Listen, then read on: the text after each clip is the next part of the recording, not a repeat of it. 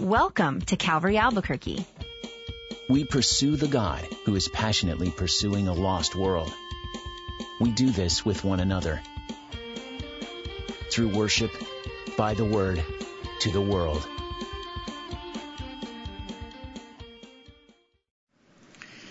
Why is the issue of biblical inerrancy, of biblical revelation, of a reliable word from God so important? We will show you this, first of all, in cartoon form. This is one of the classic Far Side cartoons. Why did the cartoonist retire? He was vital to modern civilization. In the first panel, you see God phoning. Hello, this is God. Who's this? This is Ernie Miller, sir. Ernie who? Is this 555-1728? No, sir. This is 555-1782. Sorry, wrong number, right? Wrong number. And for the rest of his life, Ernie told his friends that he had talked with God. Which, of course, he had.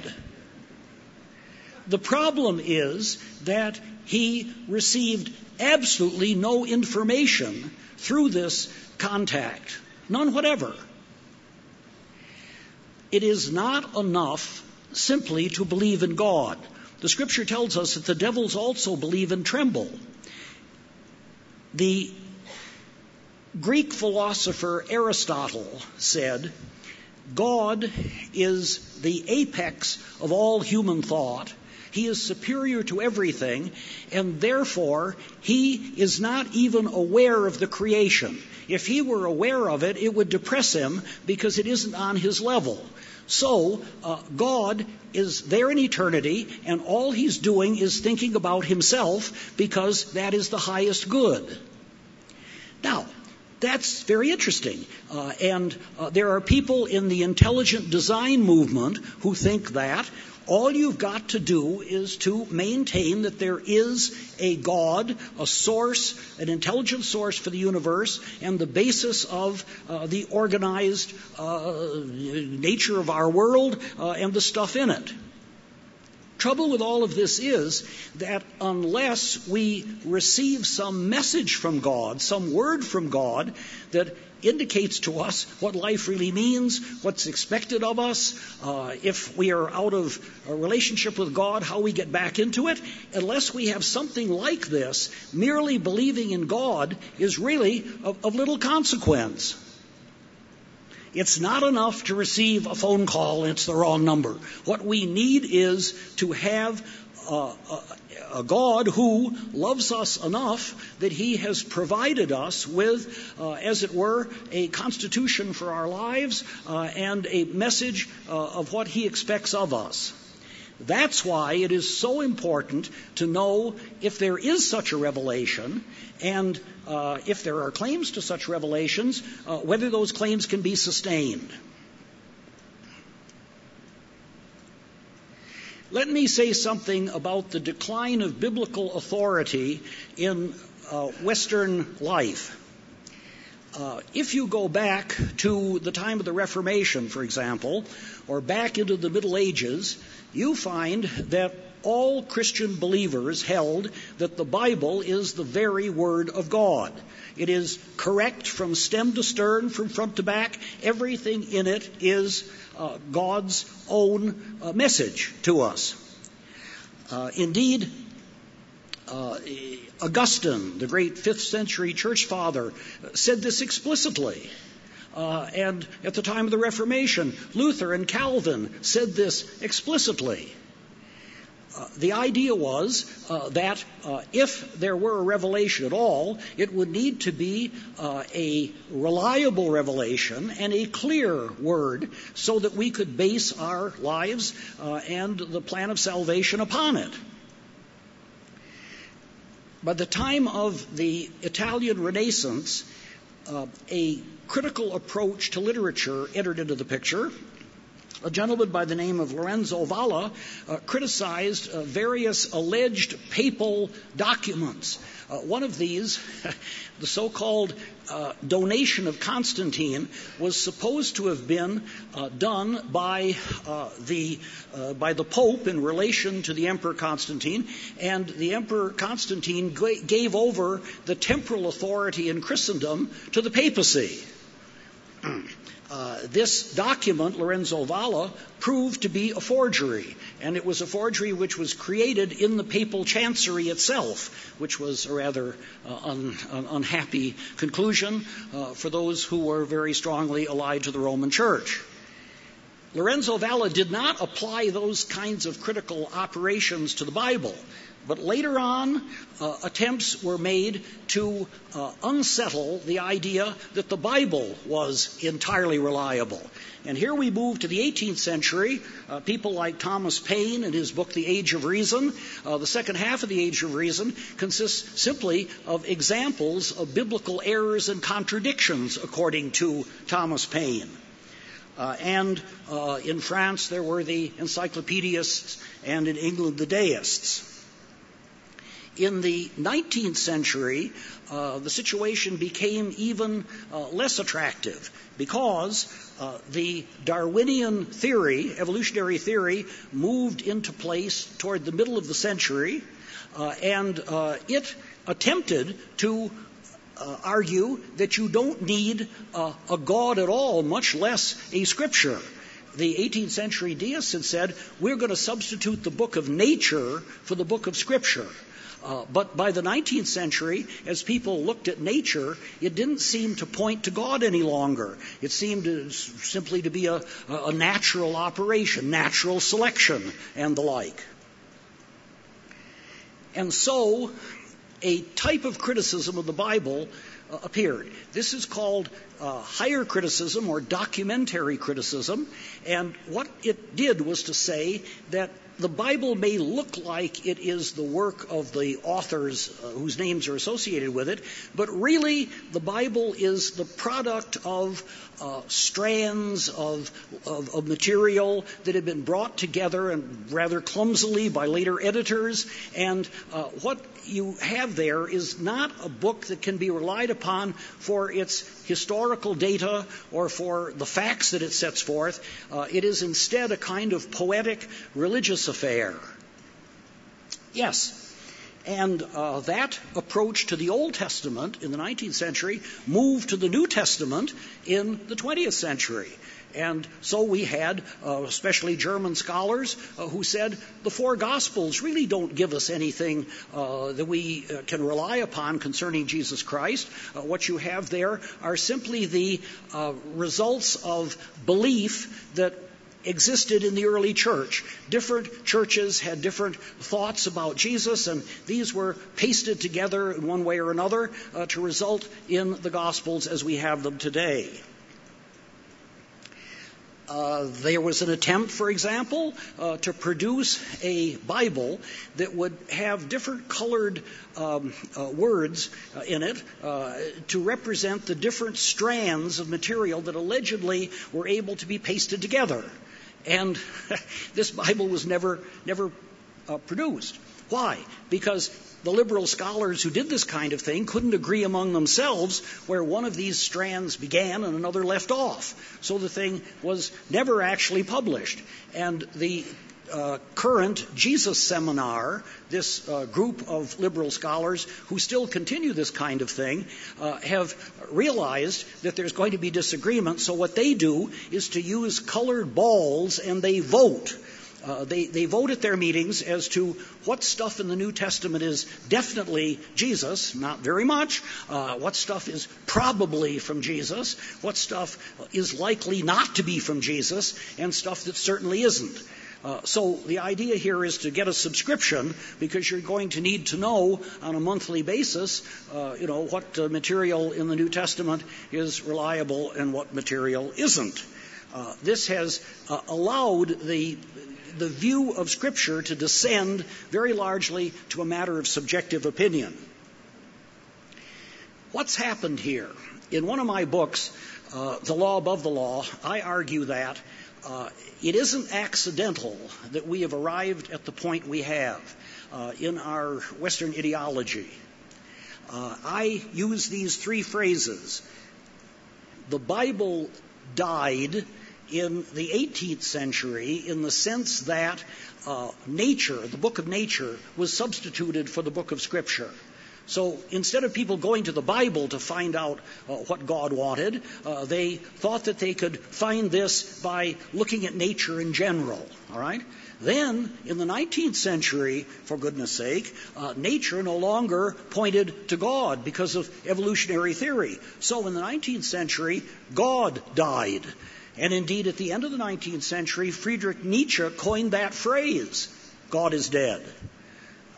There were some humorists at that time who opposed two letters. The first letter, this is a letter that reads, God is dead, signed Nietzsche. But then 20 years later, there's a second letter, Nietzsche is dead, signed God. Yes. Yeah. But in terms of ideas, in the 19th century, God went the same way as the Bible went in the 18th century. And in the 20th century, what was the result? 20th century is the century where human beings have slaughtered more of their fellow human beings than in the sum total of centuries preceding. The 20th century, with its 2 world wars, with the hideous atrocities that took place, is probably the bloodiest in human annals, and in the century with the most human rights violations. Why is that? Well, it's perfectly simple.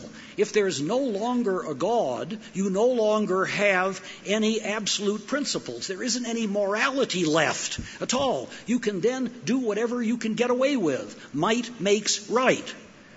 So, if the best evidence of God comes from Holy Scripture because He entered history in Jesus Christ, if that's the case, it's inevitable that if you lose your confidence in Scripture, that's going to reduce your belief in God and the basis for your belief in God, and that in turn is going to destroy human value. It's not accidental at all. The maintaining confidence in Holy Scripture is vital, because without that, you're going to have a regression of this kind almost inevitably. A sociologist by the name of Jeffrey Haddon did a survey some years ago of the belief of Protestant clergy in the reliability of the Bible. And he did this across denominations. And the result of this survey is very interesting. There were only 2 denominations that maintained officially and consistently the inerrancy of Scripture in the United States. Only 2. They were the Lutheran Church Missouri Synod and the Southern Baptist Church. Okay? But the survey dealt with clergy of virtually all major American denominations. And the survey showed that in the denominations across the board, the younger the clergyman, the less likely he would believe in the inerrancy of Scripture.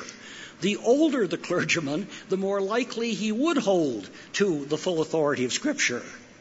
Now, why were those the results? Well, the reason, of course, is that the theological seminaries of the various churches have gone down the drain, and it's there that the younger clergy are trained.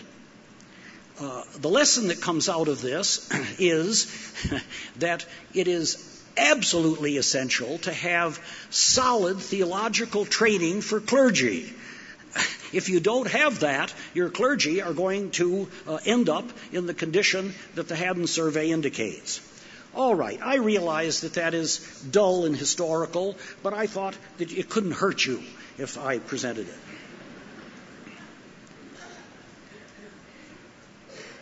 We're going to begin our case for the authority of Scripture with a statistical argument. Now, this doesn't show the inerrancy of Scripture, but what it does do is to get your attention. If the Bible satisfies the criteria that we're going to see it does, then it is a unique book. There's no other book like it.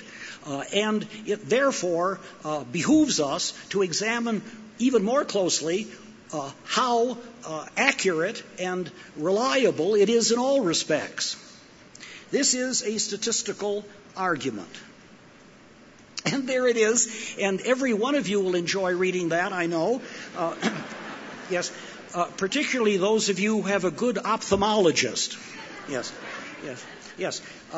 This argument is based upon the use of the product rule. The product rule is a standard statistical rule. The product rule tells us what the likelihood is that a number of events, independent events, will occur in exactly the same manner as a single event. What you do here is to establish arbitrarily the probability of one single event coming out. And once you've done this, you can then, on the basis of this formula, determine the probabilities if a considerable number of similar events, but independent events, also come out that way.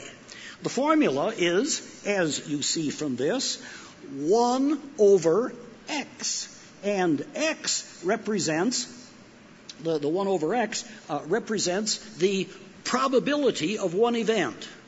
So let's say the chances of a given event is 50-50. That's 1 over 2. Or suppose the probability of an event occurring is 1/4, is 25%. That's 1/4. Now, you raise the denominator to the number of similar but independent events in order to determine what the likelihood is of those events coming about. Why do I go into all of this? Because the Scripture contains innumerable prophecies of Jesus Christ in the Old Testament. And many of these prophecies are fulfilled specifically in the New Testament. So, let's take the probability of any one of these prophecies coming about by mere chance. Let's arbitrarily make that 50-50, 1 over 2, right? But then if we take 25 prophecies in the Old Testament, and that's a conservative number, we would raise the denominator, the 2, 1 over 2, we raise the denominator 25 times. We multiply 2 by itself 25 times. And what do we get? The chances against 25 prophecies coming true, if only one of them is at 50-50, the chances against this happening would be, 1 in 33 million. 1 in 33 million. But of course, the chances of any one prophecy coming out is in the life of Christ would hardly be 50-50. How about this one? Behold, a virgin shall conceive and bear a son. Now you can check at the hospitals locally. The probability of this occurring is considerably below 50-50. All right? So let's take the probability of any one of these events as 25%. That's 1 over 4. Then you're raising the 4 25 times. 4 multiplied by itself 25 times. Now at this point, you can either use an adding machine or you can find a small Chinese with an abacus and you can work this out. And you need to trust me, under those circumstances, the probabilities would be 1 in 1,000 trillion against this coming out by chance. 1 in 1,000 trillion. The mathematician who first worked this out in relation to the prophecies said this concerning the whole business. Since there are many more than 25 prophecies of events surrounding the birth and life of Christ, and a compromised chance of success is undoubtedly less than 1 to 4, then the chance of success, if these prophecies were all mere guesses, would be so infinitesimal that no one could maintain that these prophecies were mere guesses. The alternative must be true. These prophecies were all foreseen events in which holy men of God spoke as they were moved by the Holy Ghost. The prophecies were given by revelation, divinely inspired. Now, if this is a sound argument, and it surely is because the prophecies are independent, the prophecies come from all the books of the vast number of books of the Old Testament. They aren't related to each other by any kind of logical connection. If they're independent, then this argument is sound. The only way you could get around it would be by saying that the prophecies were actually written after the fulfillments, which of course is impossible because we know that the Old Testament existed before the New Testament. Yes, we know that. The only other way of getting out of this would be to say, well, Jesus or the apostles conformed his life to fit the prophecies, to make it appear that these were fulfillments, but this was actually arranged. Why doesn't that work? It doesn't work, as we pointed out last night, because of the hostile witnesses to the life of Christ who were alive when these gospel materials were circulated. Those Jewish religious leaders would never have allowed the writers of the New Testament to get away with false statements about fulfilled prophecy. They knew the Old Testament. That was their field. And they had the means, the motive, and the opportunity, to use the lawyer's expression, to blow the whistle on this stuff if it were not accurate. So the only ways that you could get around this will fail, and that leaves you with a very interesting book. It's a book which the Old Testament part of it throughout points to a single figure, Jesus Christ, who literally fulfills those prophecies. Now, this doesn't demonstrate the inerrancy of every word of the Old Testament, but it certainly suggests that we're dealing with a very, very special kind of book. All right, now let's get to the case for inerrancy. Here's the crux argument. And those of you who are here Monday night and Tuesday night will see that everything but the last point here we've already dealt with. We already covered that. And for those poor souls who are not here on either Monday or Tuesday, you shouldn't have any difficulty in seeing how the argument works. We're not going to go into the details of the first points, but you can easily fill in on your own by reading, or you might even listen to a recording, I suppose, of what occurred on Monday and Tuesday night.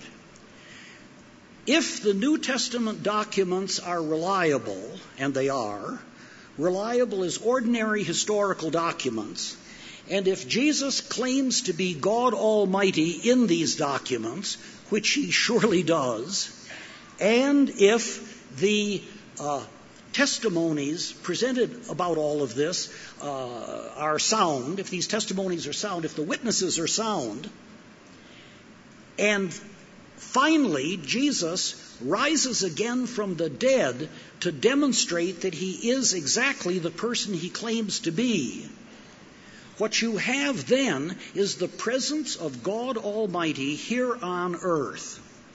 That's what you have. And it follows then that anything he were to say on any subject would need to be accepted. Why?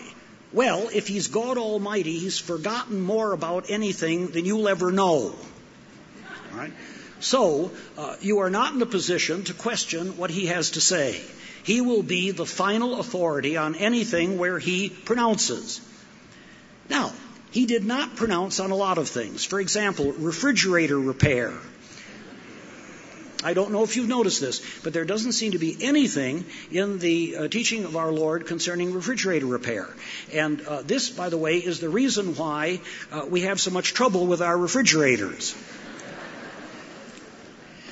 But he did have a great deal to say about the authority of the Bible. He had a great deal to say about the Old Testament, and as we'll see proleptically, he had equivalent things to say about the New Testament. If Jesus, God Almighty, tells us that the Bible is completely reliable, that settles the question right there. It means that if problems arise, difficulties, alleged contradictions, errors, or anything like that, there's got to be a way of resolving them. They can never be absolute apodictic errors. There's got to be some way to resolve them because God Almighty knows more about this subject than you do or I do. Let's see what he had to say about the Old Testament first, and then let us see what he had to say about the New Testament, which wasn't yet in existence.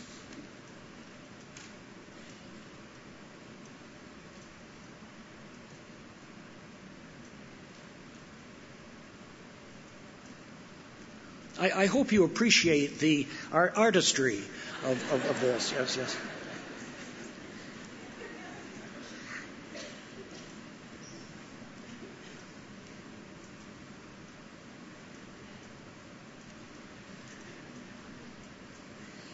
All right.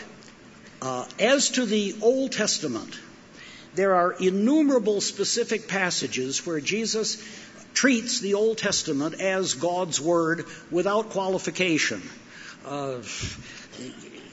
And I've listed a number of them there. These will be very familiar to you, and there's no reason for me to go into them in any detail. The passages where Jesus says the Scripture cannot be broken, etc., can be found with no difficulty whatsoever. There are these specific passages.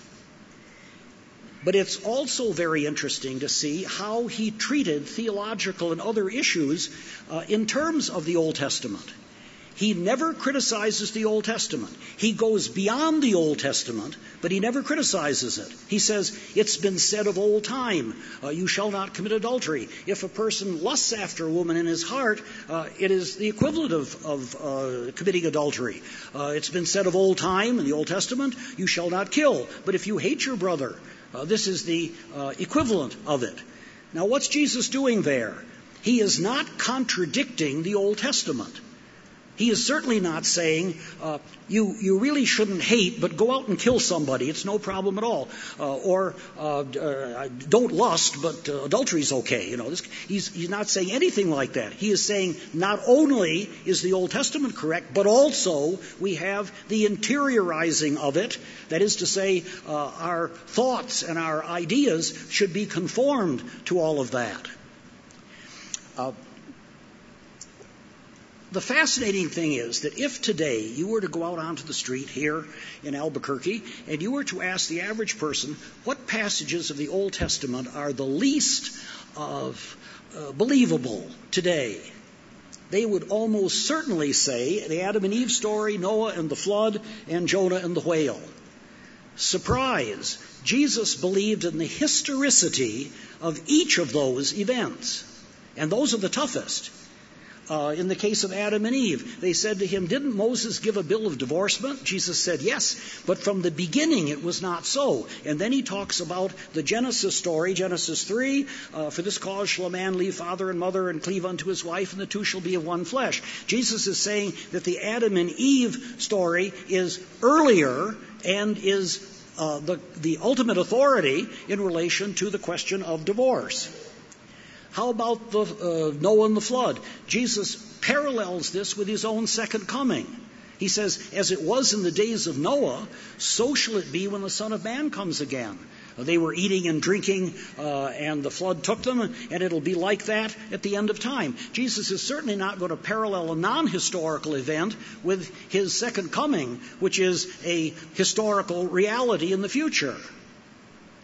And Jesus says there's only one sign given to this wicked generation. It's the sign of Jonah. As he was in the beast, so I will be in the earth and I shall rise again. He parallels his resurrection from the dead to what happens in the case of Jonah. Incidentally, we don't know if it was a whale. We don't know. In the Hebrew, it is a beast. Behemoth, it's a beast. And since it was doing the backstroke, the authorized version translators thought of the biggest sea beast they could imagine, and that was the whale. But it could have been a special beast provided for the occasion, a beast that preferred cuisine au Jonas. And it's highly significant the way Jesus deals with the devil in the wilderness. This is a passage in all three of the synoptic gospels. What does the devil do? He quotes Scripture. He says, turn these stones into bread. And what is Jesus' reply? Man does not live by bread alone, but by every word that proceeds out of the mouth of God. Jesus is saying the trouble with you, devil, is that you take this stuff out of context. You have got to take the entire totality of the Old Testament revelation in order to understand what it's really saying. all right. If you look at all of this, there is no question but what Jesus held to the inerrancy of the Old Testament. The Jews of his time did. There was a Harvard dean some years ago who said, yes, they all thought that, but of course we know better today. We know better today because of higher criticism. If I had had contact with that Harvard dean, and I certainly didn't, I'm a Cornellian. Why would I even speak to the dean of the Harvard Divinity School? Well, but if I had contact with such a person, I would have said this. Jesus' view was different from yours, and he rose again from the dead. Have you risen again from the dead? And if you haven't, do you mind that I prefer his approach to the Old Testament to your approach to the Old Testament?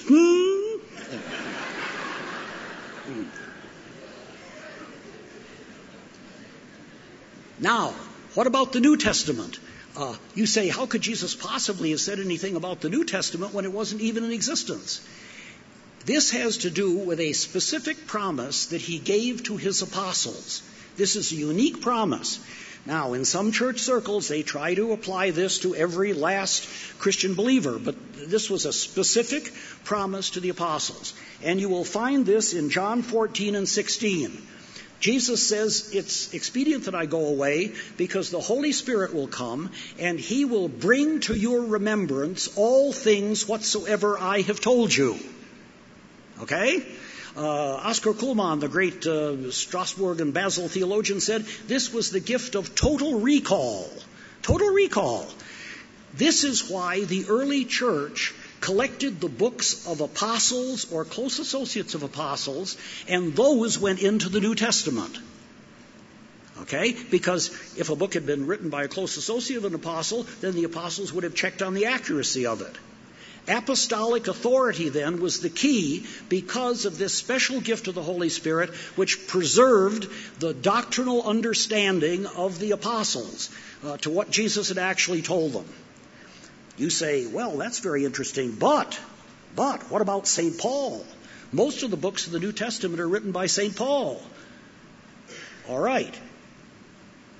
After Paul's conversion on the Damascus Road, he went to the original apostolic company. Well, he knocks on the door. Hi there, he says. You think it's Saul. It's no longer Saul. It is now Paul, the apostle. And I have been appointed out of due time as the apostle to the Gentiles.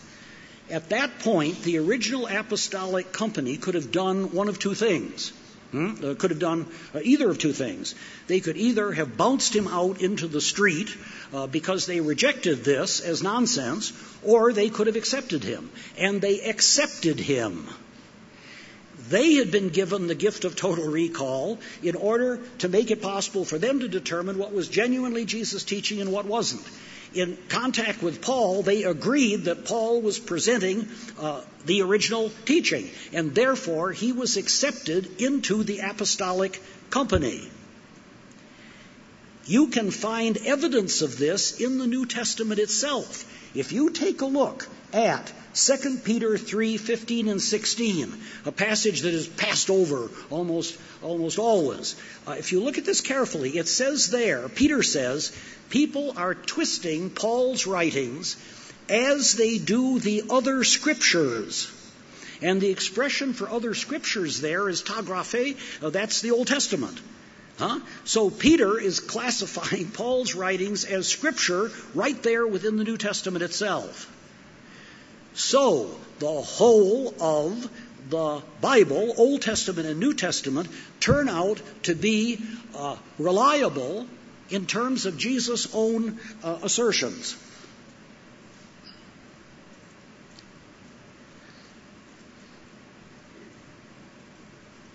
I'm now just going to say a word or two, because we're getting to the end of our time, a word or two about the problems that exist in evangelical circles. Not here, of course, not in Albuquerque, but in evangelical circles in general. There is a brand of evangelicalism that is known as liberal evangelicalism. We won't mention any institutions such as the Fuller Theological Seminary in California. But at In these contexts, it is said that the Bible is reliable theologically and maybe even ethically, but you don't have to consider it reliable in secular areas like geography, history, science, and the like. What's the trouble with this? Well, there are two fundamental problems with it. First is a epistemological problem, a problem dealing with the nature of truth. All areas of knowledge are interlocked. You could check the universe very carefully, and you will find no lines cleanly drawn between physics and chemistry, between chemistry and biology, between biology and physiology, history, religion, morals. All of these are aspects of the human condition, and they all interlock. Therefore, if you say that the Bible can have errors in so-called secular matters, there will be no way to separate this from the theological errors that you don't want to believe exist there. Take, for example, the death of Christ on the cross. Was that a historical issue, or was it a theological issue? That's like the question if you stopped beating your wife. Any answer to that is going to get you into terrific difficulty. The death of Christ on the cross was a historical event in ordinary history, and it is the greatest and most important theological event of all time. If it didn't occur historically, it's of no value theologically. In Christianity, God comes to earth. He enters the human condition. He enters the secular. And so all the way through the Bible, you're going to have prophets engaged in ordinary activities. You're going to have apostles preaching in ordinary cities. You're going to have our Lord giving his ministry to people in the real world. And so there is no way in the world that you can separate the so-called secular from the theological. And when you try to do this, the problem is, of course, that the errors that you find or think you find in the secular realm impinge upon the theological realm. So eventually you are questioning the theology. And out at Fuller Seminary, there was a professor some years ago who finally said, well, Paul was mistaken when it came to the place of the woman in the church, women's rights and so forth. Paul didn't understand that. Once you've gotten to that point, then you are criticizing the morals, the ethics, the theology of the whole business. So, how do you handle alleged contradictions and errors? I give you a technique. Think of this as a balance scale. You can all see me. Here we are.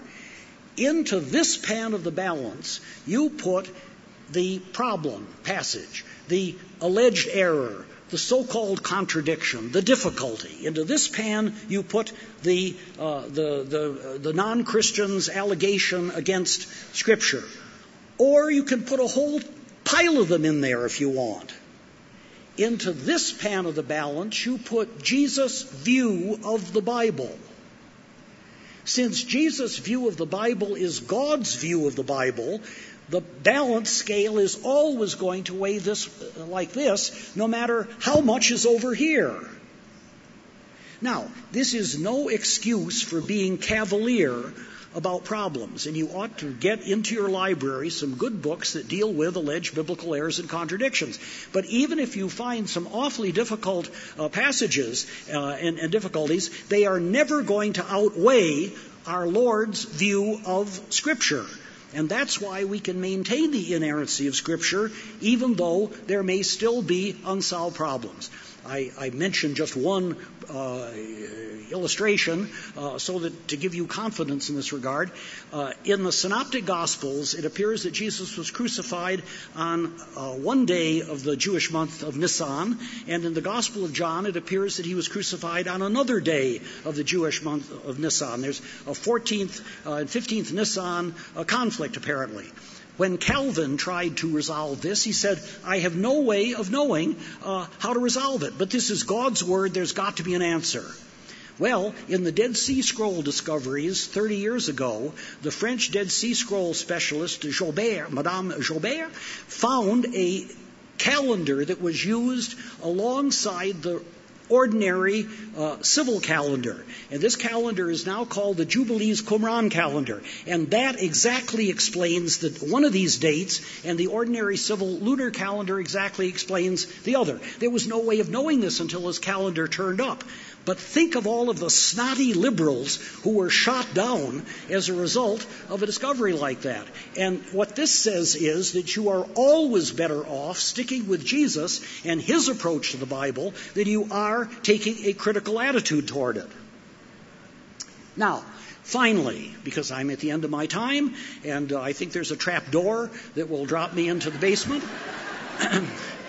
This whole operation is so sophisticated, there's bound to be a trap door somewhere. All right. From a personal standpoint, why is this so important? Because, as it says in Romans 10:17, faith comes by hearing, and hearing by the word of God. There is only one way to increase faith, and that is by way of God's message to us. The Bible is the way in which you can increase faith. The Reformers talked about it as a means of grace. A means of grace. God uses this to build us up as Christians. And therefore, if you question Holy Writ, you're not going to be shutting up and listening to it. You're only going to grow spiritually if you will keep your big mouth shut and simply listen to what God is saying in Scripture. And you will not be doing this unless you have the full confidence that the Bible is worth your trusting it. So, in terms of personal spiritual life, in terms of rationality, in terms of being able to witness effectively to non-Christians, the inerrancy of Scripture is critical. Thank you.